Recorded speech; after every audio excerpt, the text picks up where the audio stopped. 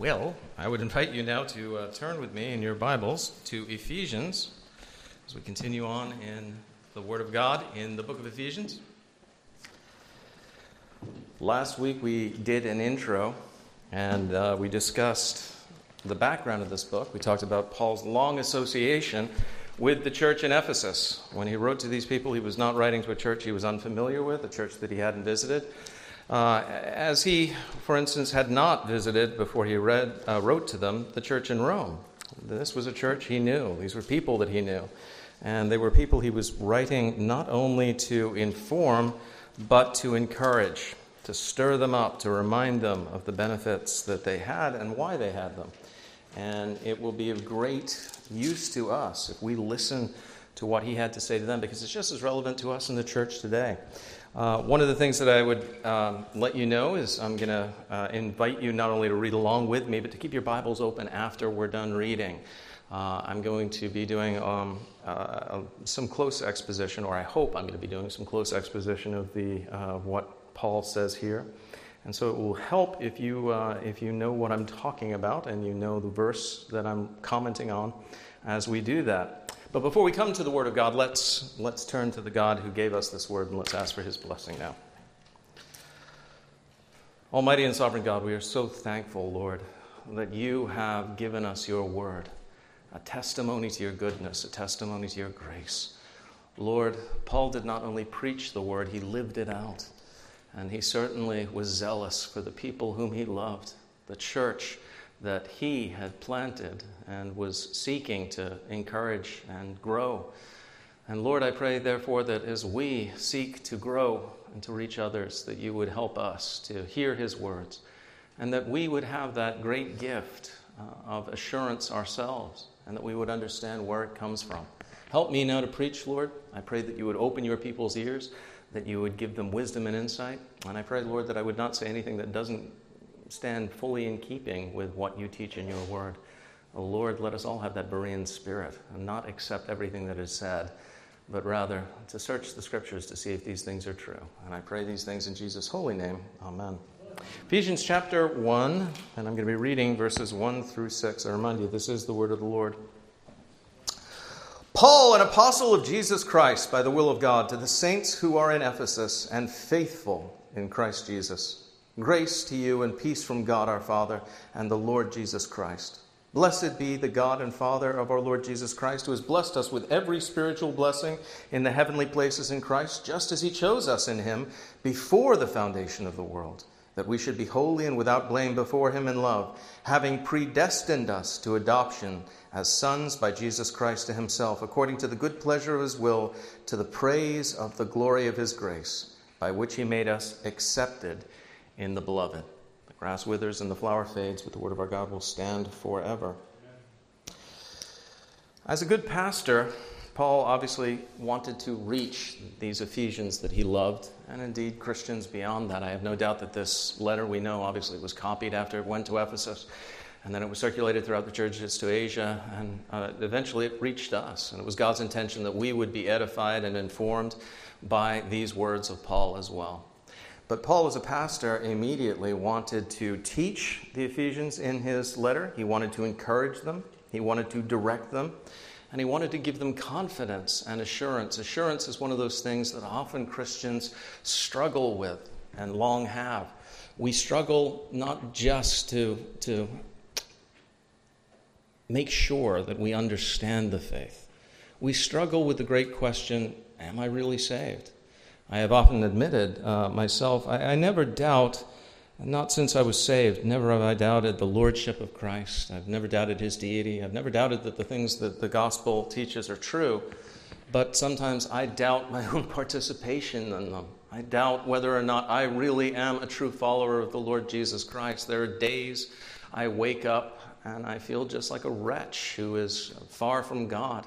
I look at my own performance. Those are days on which the devil directs me to my own works or lack thereof, and I feel downhearted. I think to myself, how can someone who is so pathetic in terms of his own Christian growth. I look at the way that the giants of the Christian faith, how much they accomplished in the past, how zealous they were for the word, and I reflect upon my own meager efforts, and I say, are you even really saved at all?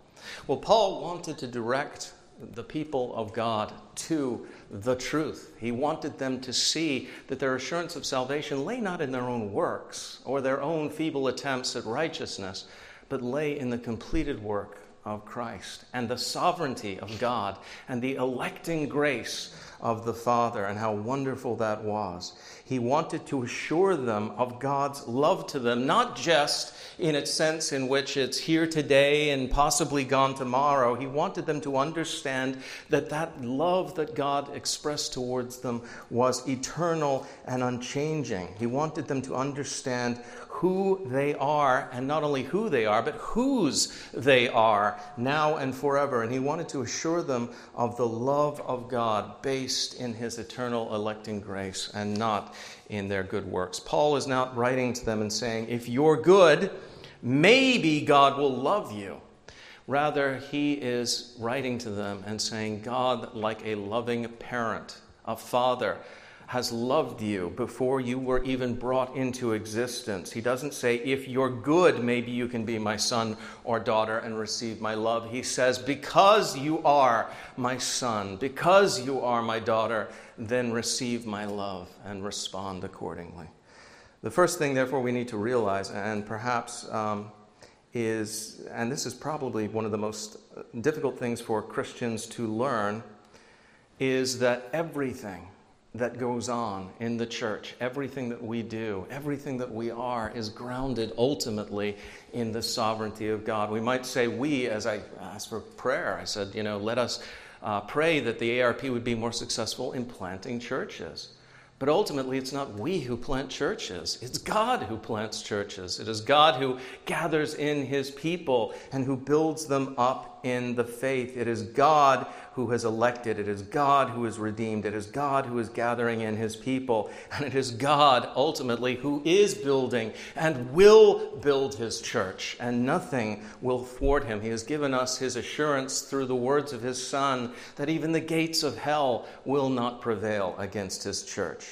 So the question we need to concern ourselves with, therefore, is not how can we build churches for God, but rather how can we be used as servants by God as he builds his church? How can we be used in that wonderful process of redemption that is going on throughout the world? And we should be thinking that's going on here in Fayetteville as well. How can we, the members of Providence PC, oh my word, there's something, the members of Providence ARP, I'm going to have to cut the feed later on and get it off of my... Anyway, I just this is awful.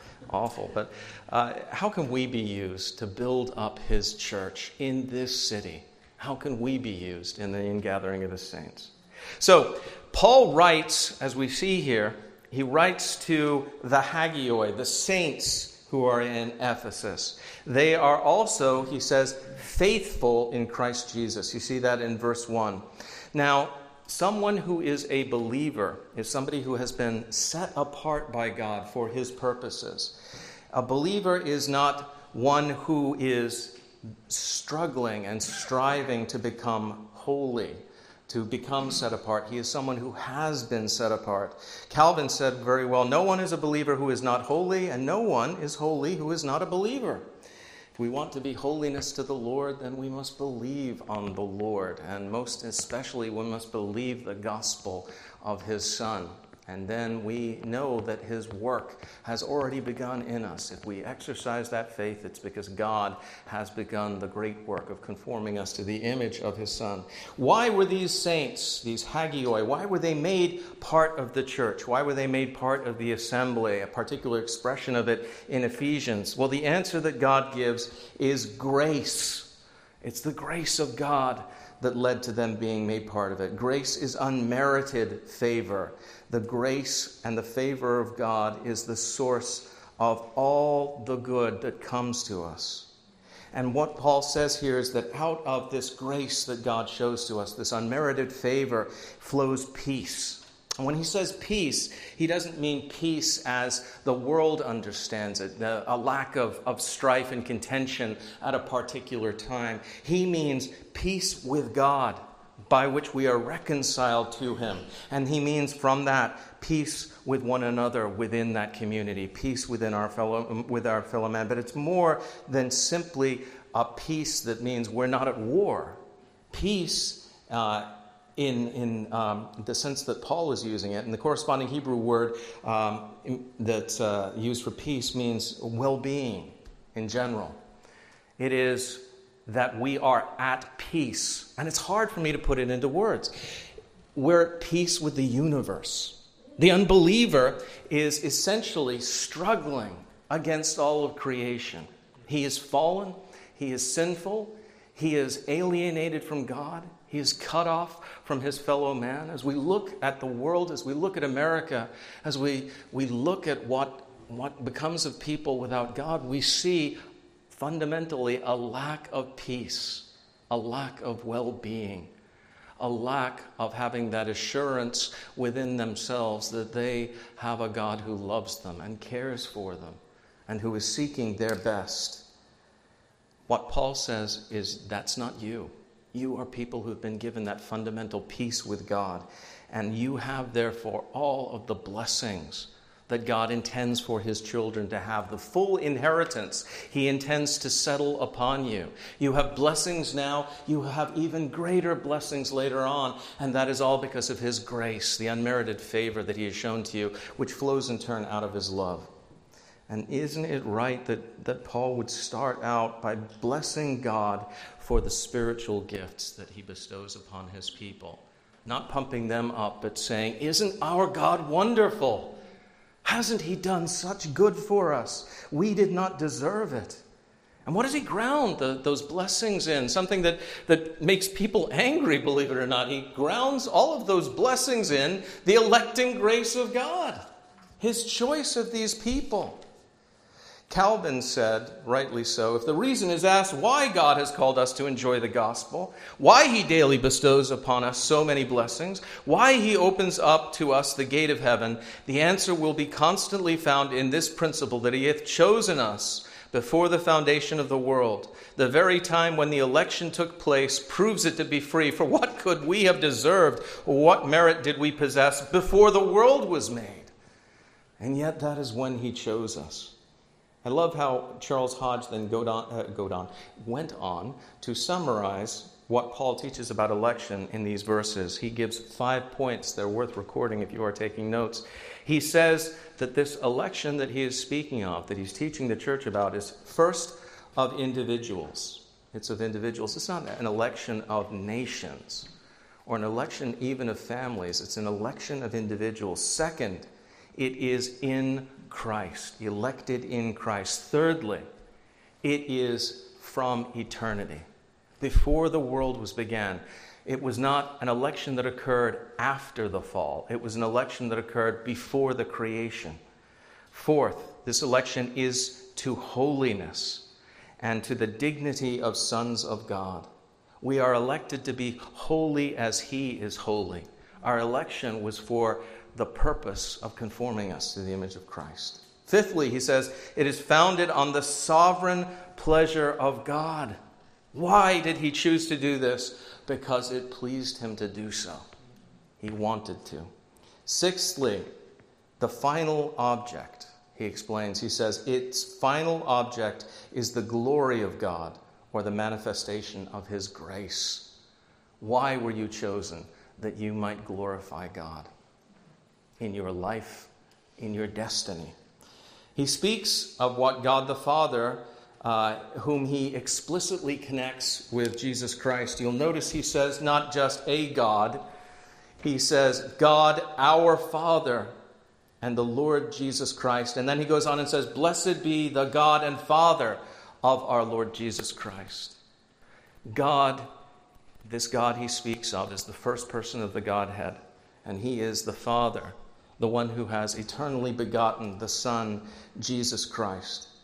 And what has he done? What has this God who loved us done. He has blessed us, he says, with every spiritual blessing. And he uses an interesting phrase, in the heavenly places in Christ. Now, that in the heavenly places is very important. We may not realize it. You may not realize it. But you have been introduced by your salvation. If you have closed with the Lord Jesus Christ, if you are in Christ, your primary abode has changed forever. You are no longer wanderers in the universe. You have become heavenly citizens.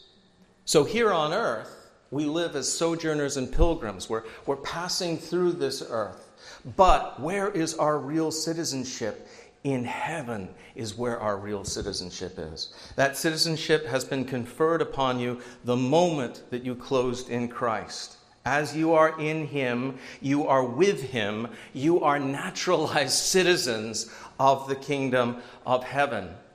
It's interesting the way that you see citizenship working out as you travel. Obviously, as I went back and forth to Uganda, when you land in any place. When I landed in the United States, immediately they began separating us into two groups. There were citizens and non-citizens.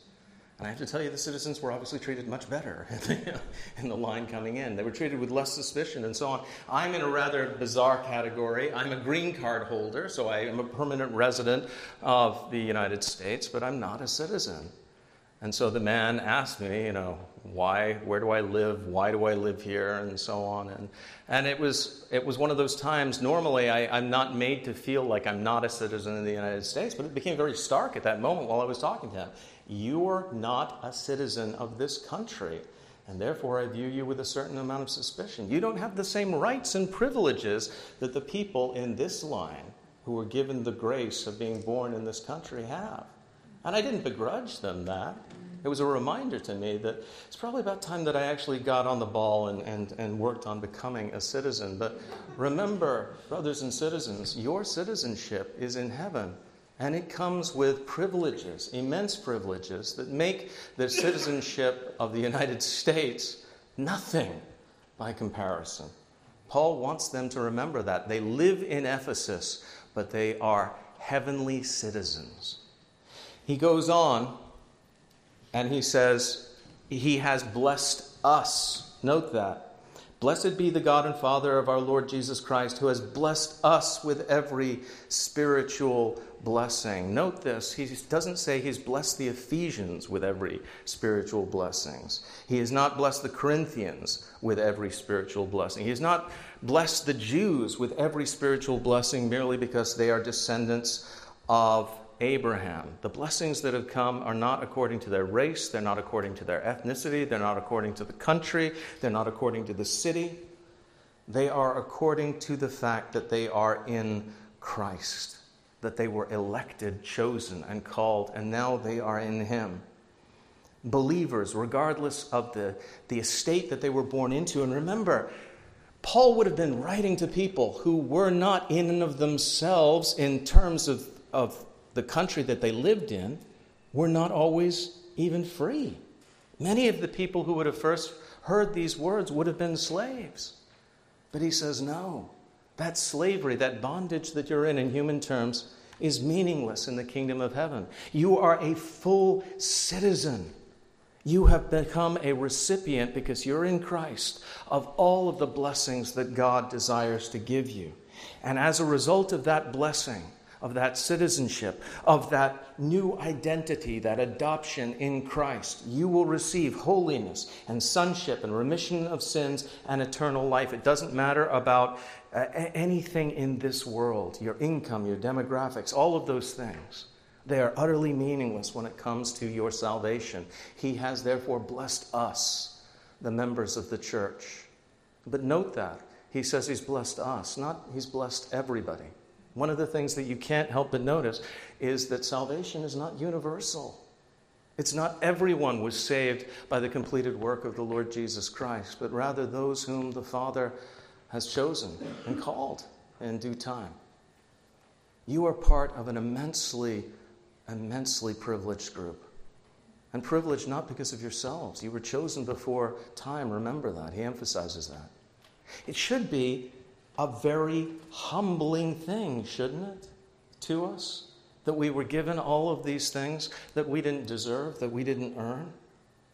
You were not just chosen also. Note this. You were chosen in Christ. He was always intended to be your representative, your federal head. I want to unpack this. And I can't do better than to actually read to you what Charles Hodge says about this idea of Christ as our federal head.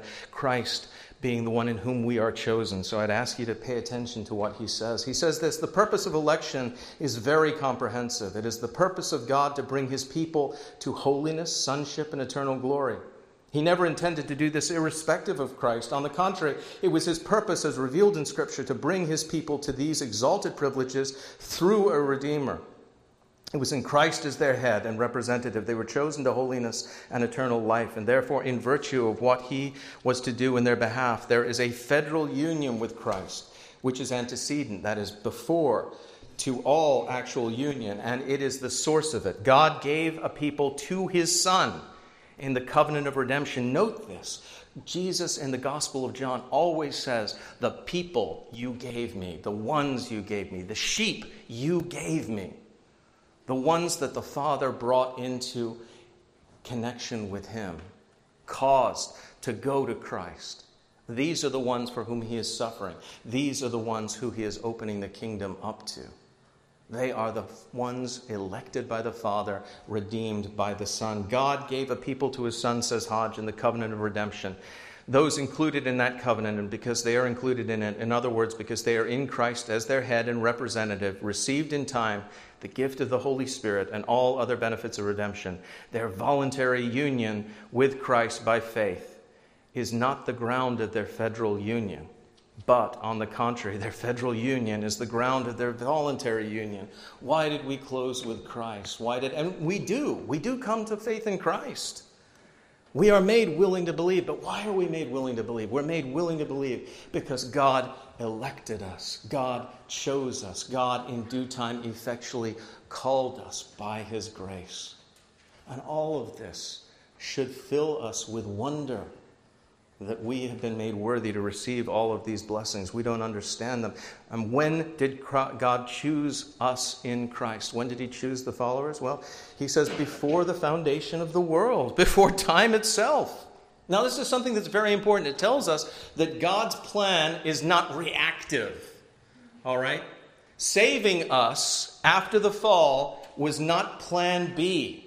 After everything went sideways because of what our parents did in eating the fruit of the tree of the knowledge of good and evil, God didn't say, oh no, I didn't see that coming. Time for a redeemer. Let's elect some and then we'll work our will in them so that some might be saved. It's, the backup plan. No, it was always God's intention that he would redeem to himself a particular people who would know him and who would know his blessings in a way that even Adam in the garden in his pre-fallen state did not know the Lord. You who are saved, you who are on your way to heaven, you know the Lord in a special way that Adam did not know before that fall. Although he had not yet known sin, he did not know God as his merciful Redeemer. And he was in that works relationship with him initially after he was created. You are not. You are in a state of grace. And if we understood how wonderful it is to be in a state of grace, it would be our contemplation far more often. We would be more grateful all the time. We would be less disturbed by the things that go on in the world. I am a child of grace. I'm a co-heir with Christ. My citizenship is in heaven. In one sense, I should say, who cares who wins and loses elections here on earth? I've been elected by the Father. My election is absolutely secure and has been since before the beginning of time. And because God's plan was made before the beginning of the world, it has always been the plan in his mind. It has always been according to his will, according to his good pleasure. So it can't fail. And even better, it will never change. He's not going to change his mind. It's not the case that he determined before the beginning of time that he would choose you by name knowing you better than you knew yourself. And then later on, he's going to say, nah, I've been watching them. I don't know. This Charlie King guy, I thought he'd turn out better, but he did that thing on Tuesday. No, strike him out. No, that's not going to happen. Brothers and sisters, if any of us could lose our election, all of us would lose our election. But God preserves us in accordance with his plan, according to his will. There is never a change of mind. God doesn't change. He is immutable. I change not, he says, therefore you are not consumed, O Jacob. It was an assurance given to the people of God. If I've loved you once, I will always love you. So there is no possibility of failure. There is no possibility of any change of purpose. The eternity of God's purpose is therefore the strongest ground for our comfort. I can't even understand how people, professing to be Christians, go through life always wondering, am I going to fall? Am I going to be lost eternally? Am I going to commit some sin that will separate me from the love of God and spend an eternity in hell? Living, fretting that way. I actually saw that when I was raised, obviously, in a community in New Jersey, and I went to a Catholic school. The Catholics I knew, those who actually believed Catholic doctrine, were always afraid that they would fall into a mortal sin and be lost forever. I'm saved today. I've received the sacraments of the church, but what if I die and I don't receive extreme unction? I could be lost forever and go to hell. They had no grounds for assurance. They had no grounds, ultimately, for confidence or comfort. But you do. You have the eternal purpose of God set before you. And as I said, this should humble us. This grace was given to us before we existed. It came into existence before we existed, and before we had done any good or evil. Therefore, let us never boast in our own goodness. And I know most of us don't say, why God saved me? Because I'm just so wonderful.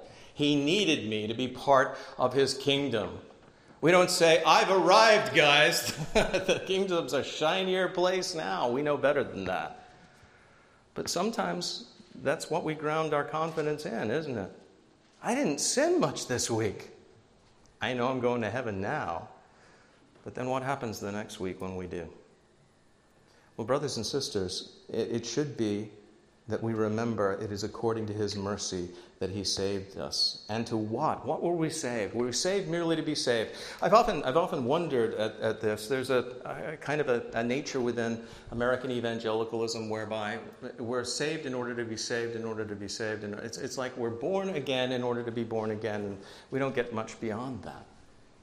There's no emphasis on what comes next. There's no emphasis on sanctification. If I were writing a book on, say, the life of Winston Churchill, one of my favorite, obviously, world leaders, I wouldn't talk about his mother's pregnancy and then the day of his birth and then say, the end, as though that was all that needed to be done. No, there were many things that God had for Winston Churchill to accomplish in the world, and we should write about them. Well, so too, there are many things that God has for you. You were destined to be conformed to the image of his Son. A work was to begin with you in the day that you were born again, whereby you became not just part of the kingdom, not just a new creation, a new generation, a born-again believer, but you were given work to do within the body of Christ, good works that you had to do. And the process of sanctification, whereby you are grown in real holiness, so that eventually you would be, in a very real sense, holy and without blame before him in love. His intention is to create a holy people. Now, there are two senses in which we are created and made into a holy people. Just as he chose us in him, we read in starting in verse 4, before the foundation of the world, that we should be holy and without blame before him in love. There are two senses in which that is true. One is immediate and the other is progressive. Immediately, when you are justified, the moment you believe in him, you are holy and without blame in a particular category. Why? Well, because the righteousness of Christ has been given to you, and your sins have been washed away by his blood. that is a holy and without blame that can never be lost. If it was truly bestowed upon you, you can't lose that holiness. But there is also a progressive sense to holy and without blame. There's that first sense that refers to the justification that we gain in that moment that we are brought to faith in the Lord Jesus Christ and united to him. And then there is that ongoing sanctification that makes us really, truly holy and without blame. That process obviously is not finished until we enter into glory. But we need to remember that there is that wonderful ongoing process that should be occurring in the Christian whereby they are conformed to the image of Christ.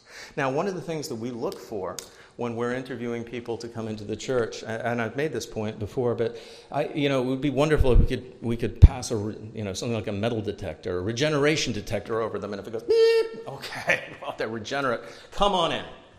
You may not be perfect yet, but we know you are being perfected. We can't do that. So what do? We look for the fruits and evidences. We look to see that they're living, that they have a living faith within them. Now, sometimes those can be faked, but ultimately they should be present.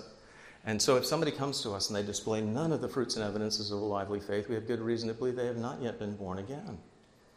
But there is that sense in which we know that someone who has been justified will also be sanctified. They will grow holy and blameless. Now, all of this means that we enjoy God's favor, we are heirs, and we participate more and more in his nature. We become more and more like him. And all of that is exercised towards us in the beloved. We're chosen in Christ. Paul always wants to ground our salvation in Jesus.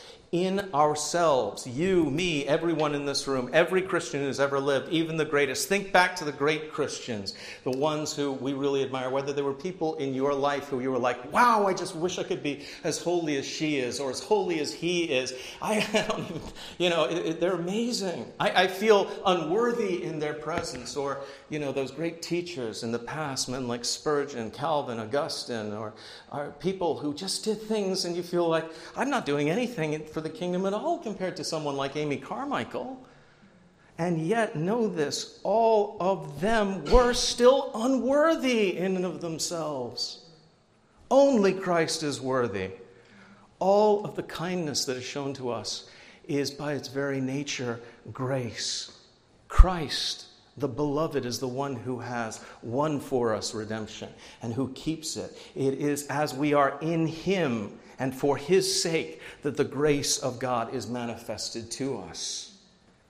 And that, I hope you see, brothers and sisters, is why it is so very critical that we be in Christ.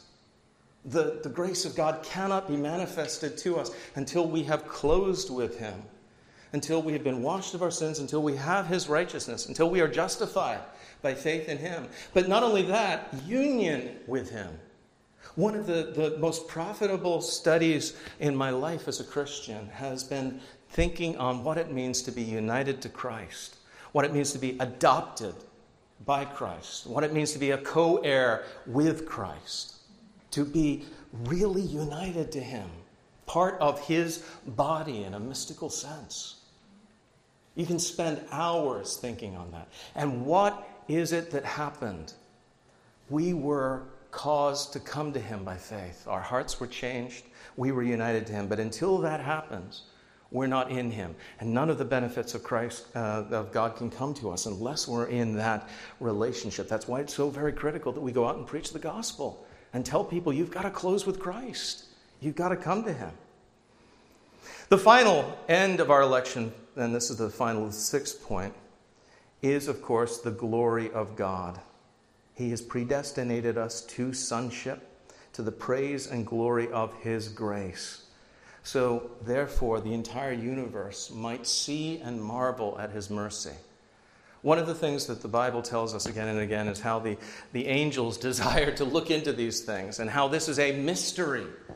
It doesn't seem to make sense. The way the world puts it, and it's just your natural reasoning, if we were going to obtain salvation, we would have to earn it through some sort of series of Herculean events, or by domiciling ourselves in a monastery someplace, wearing saffron and begging for our food like the Buddhist monks do, or or giving ourselves over to strive for jihad and to advance the kingdom by holy war as the Muslims do and so on. Something like that. That would be the human conception. But what boggles the minds of the angels is that a rebellious people who would become enemies and sinners are redeemed by the second person of the Trinity coming into the world, giving them grace they didn't deserve, and then exalting them to a position higher than the angels, as high as that of Christ. Although we're not deified, we become co-heirs with him. Now, what does that all mean to us? Well, I'm just going to give you two quick applications. The first is that there are no accidents. There's nothing left to chance. God's plans are certain and they are sure. God, the Father, has not been lurching along from accident to accident throughout the course of history, reacting to different things. There is no plan B. His plans are never thwarted by some sort of unforeseen human decision. So therefore, we can have trust. We can trust his sovereign, redeeming power. We can find comfort in it.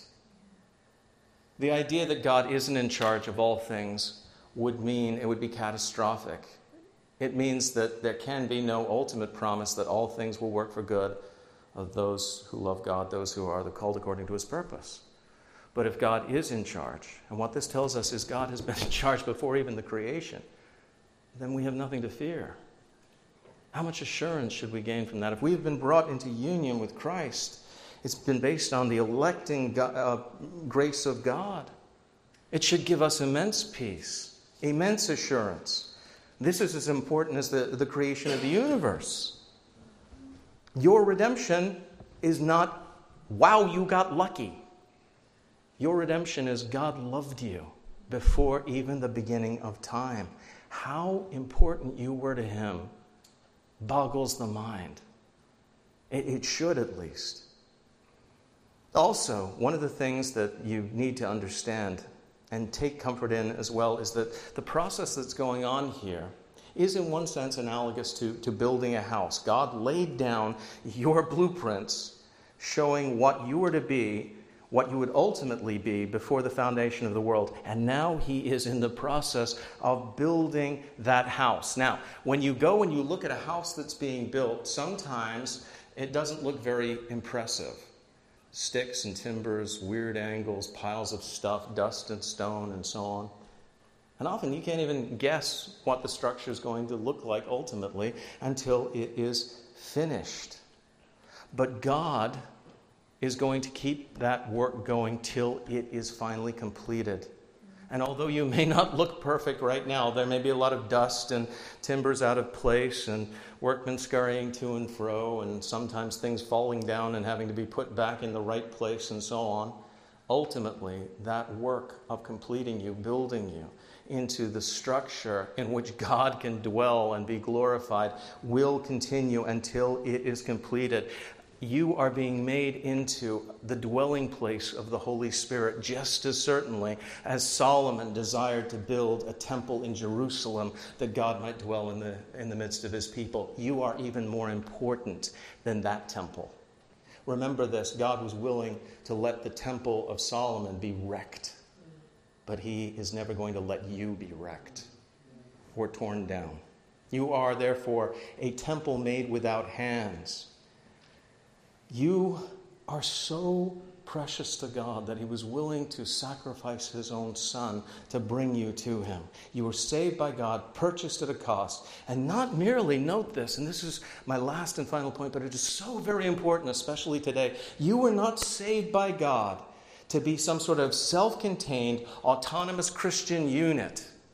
You were saved to be part of the body of Christ, of which he is the head. You were designed from before the beginning of time to be part of the church, the covenant community. You were a brick in that greater temple that God envisaged before he even began the work. And without you, there would be a hole in the wall. You may not see yourself as very special within the kingdom or special within that building that God is creating, but he did. That's why he chose you. He had a purpose. I want her there for purposes she doesn't even understand. But the building would not be the perfect plan that I have in mind without her. at this time and in this place. What an amazing contemplation that should be to you. That before God created the sun, the moon, the stars, the oceans, the trees, the squirrels, He had you in mind in a certain place in His wonderful church, the body of Christ. And therefore, you have purpose. There are so many people who live this life. I hear things, and my daughter and my wife can confirm this, that boggle the mind in the culture at the moment. I was listening yesterday to, there's the creator of this new VR helmet, or headset, and it's based on a graphic comic called Sword Art Online that became an anime show and so on. But the idea is that when you die in the game, you die in real life. And there are actually tons of people who responded to the news that this creator was attempting to create a headset that would actually kill the user if they died in the game. No joke. They responded, I'd do that. I have nothing here on earth to live for. What a tragedy. There are people who are living a life that is utterly purposeless. All they are doing is going through life just looking for a little sensual pleasure, an experience here and there. And they really feel worthless. They wake up every day worthless in their own mind. You, brothers and sisters, have eternal, abiding, glorious worth. Regardless of how you feel, regardless of the direction that the devil may be pushing you in at any moment in time, that is who you are, created by God after He had designed you before time was to be part of the thing that He was building to glorify His name. What is your chief end, therefore? To glorify God and to enjoy Him forever. You have a forever importance. Never forget that. Not during this entire life. You are to Him forever important because of who He has chosen you to be in His glorious Son. What could be greater than that? When you wake up, Christian, think of that at least once. And never let the devil deceive you to think that you are without purpose in this world. Let's go before Him. God our Father, we thank You that You have chosen us in Christ. What great and glorious work You have done. Help us, therefore, not to be deceived by the world. Although they may see us as offscourings, as completely unimportant, yet we know, O Lord, You have purposes for us we can't even conceive of right now. I look forward to that day when we will see Your plan brought to its perfect end. And then we will look back in awe and say, He has done all things well. Even in those times when we suffered affliction, we didn't understand what was going on, those moments of pain and loss, we will be able to see, yes, now I see. Now I see not only why this had to happen, but how it works for His glory and how He loved me. Oh Lord, I pray that we would have a glimmer of that on this side of glory as we look forward to seeing perfectly when we see You face to face. We